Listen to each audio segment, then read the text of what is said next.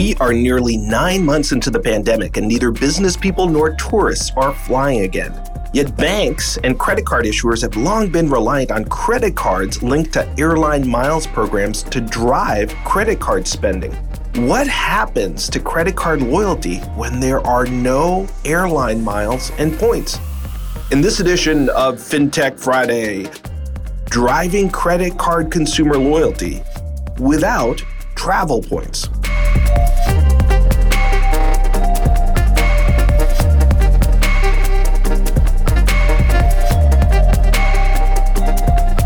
I'm Silvio Tavares here in San Francisco on December 4th, and this is FinTech Friday, brought to you by CardLinks. It's great to be with you.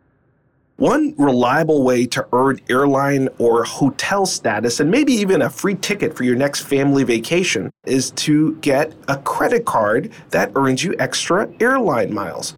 But with travel at a standstill throughout much of the world, banks and credit card issuers are reinventing credit card loyalty.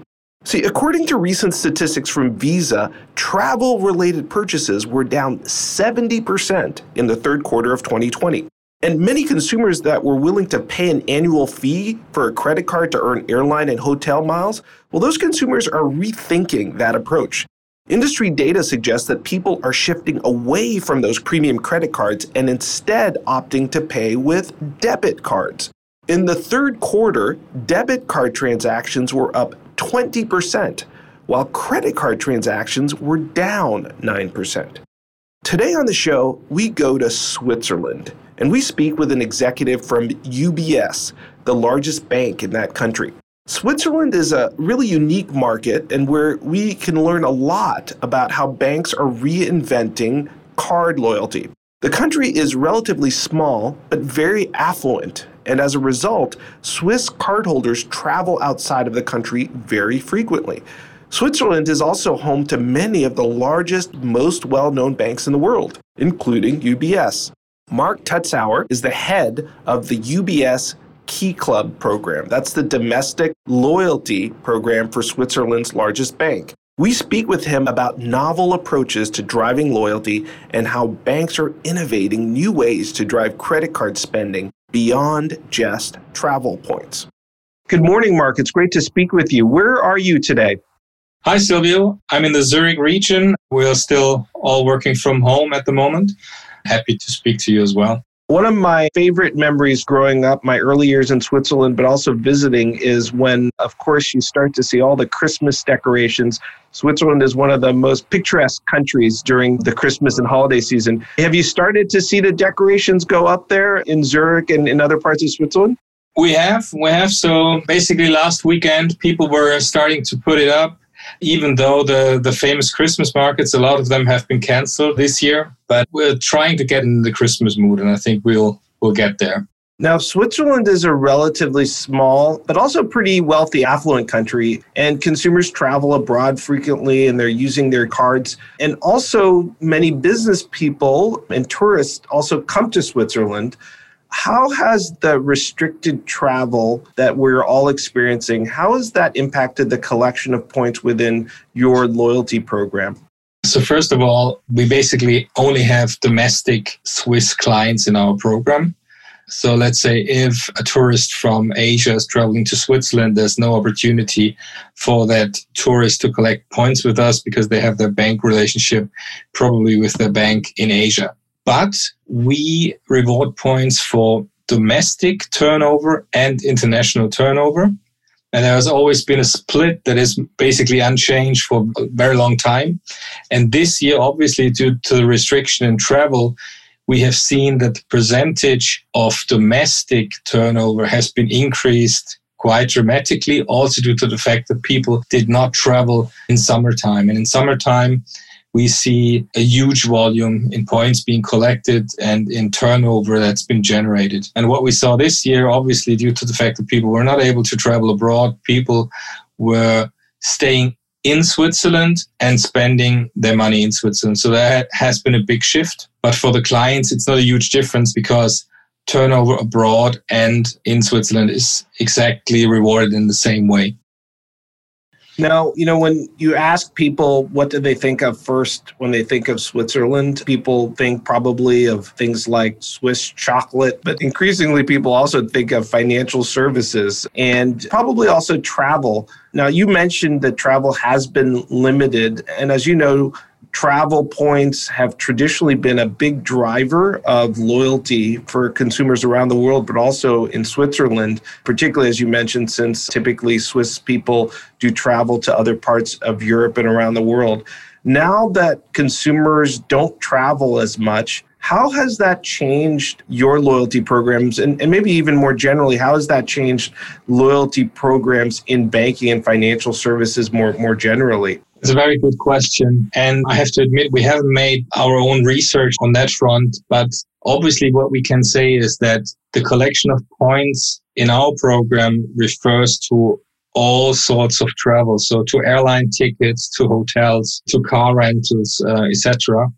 And the turnover is rewarded in the same kind of way. So with the decrease of travel, obviously, that area has been reduced as well. So where we spend those points or where we issue those points. And it could be, but this is just speculation, people who collected both, so collected points with credit card turnover at us and perhaps airline miles at the same time. Perhaps the points that they collect with us have higher importance than just the miles that they collect with flying, because they were not flying this year, but they were still making turnover with the normal shopping, with domestic travel. And looking forward into 2021, 2020 has been a tough year, and I think many of us will be happy to say goodbye to 2020. But as we look into 2021, there are going to be some changes. And in fact, the chairman of the U.S. Central Bank, the Federal Reserve, one of his famous quotes from the last couple of weeks is, the economy will recover, but it will be a very different economy. What do you think are going to be the biggest changes in card loyalty in Switzerland and maybe more generally in Europe? What are some of the new things that we're going to see in card loyalty in 2021? I don't want to be too specific because I think there's a lot going on at the moment. I think one thing that is clear and that I also somehow sense speaking to peers and speaking to colleagues from the industry is a lot of banks, a lot of loyalty providers are somehow reviewing how they do business, how they structure their programs. A lot of peers are looking at technological opportunities that are around, what can be done on the technology front, obviously also the fintechs that are emerging, checking what is happening in that field. So I think next year will be a year of review and change. Loyalty programs or loyalty program managers will review very, very critically what they're doing and checking what kind of opportunities are around for the future. And I'm looking very much forward to that. I think it's a very exciting time, and let's see what next year will bring. But it'll be interesting, that's for sure. And, historically, when we think of banks, we think of these beautiful ornate buildings that you go to visit and open a bank account or close a bank account. Now, increasingly, banks are moving to becoming digital. Tell me a little bit about the journey for becoming a digital bank that UBS has undergone. Yeah, I'd love to do that. And perhaps just focus on my area of expertise and loyalty program that I'm looking after. So the loyalty program that I manage here in Switzerland is called UBS Key Club. It's one of the most traditional loyalty programs. It was founded in 1994. So that was basically one of the first big loyalty programs that were established in Switzerland. The big department stores and the food retailers, they started a couple of years later. So it was really a little bit of a pioneering project that the bank did in 1994. And due to the fact that it's such a traditional program, the program had been run for many years really on a paper basis. So people were receiving checks in their mail, and those checks have been able to be redeemed at certain merchants in the city centers of Switzerland. So it took until 2012 for the redemption burn part to be introduced on a digital way. This is something that is quite exotic. I mean, if you think of a loyalty program these days, they all start digital. For us, it was a kind of a journey to take those people to digital because a lot of the people said, well, we don't really have a problem with being paper-based. So we had to switch them over. And this year we basically stopped sending out paper checks, even though they were very popular with a lot of our clients. It's a long journey, especially if you have a lot of clients, if you have all age groups, people grow old with your program. It's a sensitive subject and you just can't cut them off right away. Now, Mark, you work for the largest bank in Switzerland, and it's also the bank that is really at the center of Switzerland's largest industry, which is the financial services industry. Can you tell me a little bit about your role? Yeah, I work for UBS Switzerland. UBS is an international bank, but in the Swiss market, this is basically the only market where we have a retail presence. My role is basically the head of loyalty and marketing partnerships. So I'm responsible for the loyalty program that UBS is running and to establish and maintain marketing partnerships. Thank you, Mark. What a great number of insights you shared with us. And we look forward to having you back on the show next year as we look at some of the new innovations in the loyalty space. But thank you so much for sharing your wisdom and insights on the show today. It's been a pleasure. Thank you very much for having me. That's Mark Tutzauer speaking to us just outside of Zurich, Switzerland. He's the head of loyalty for UBS Bank in Switzerland. Coming right up, some closing thoughts on the future of travel and credit cards.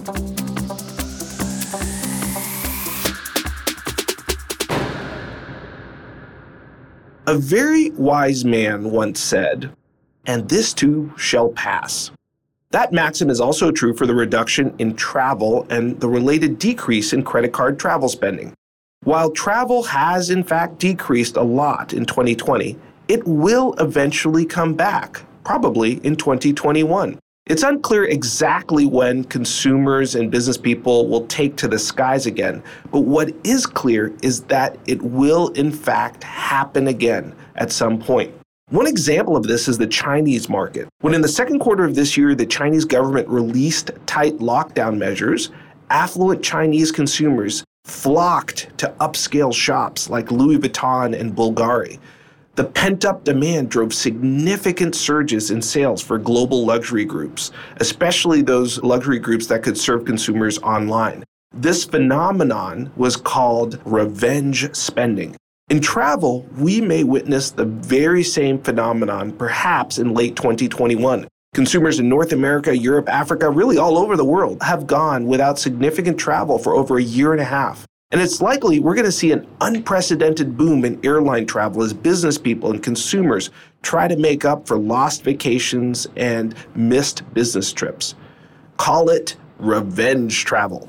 You heard it here first. Look out for revenge travel in late 2021. For FinTech Friday from the CardLinks Association, take care of yourself and take care of each other. God bless you. This is Silvio Tavares signing off.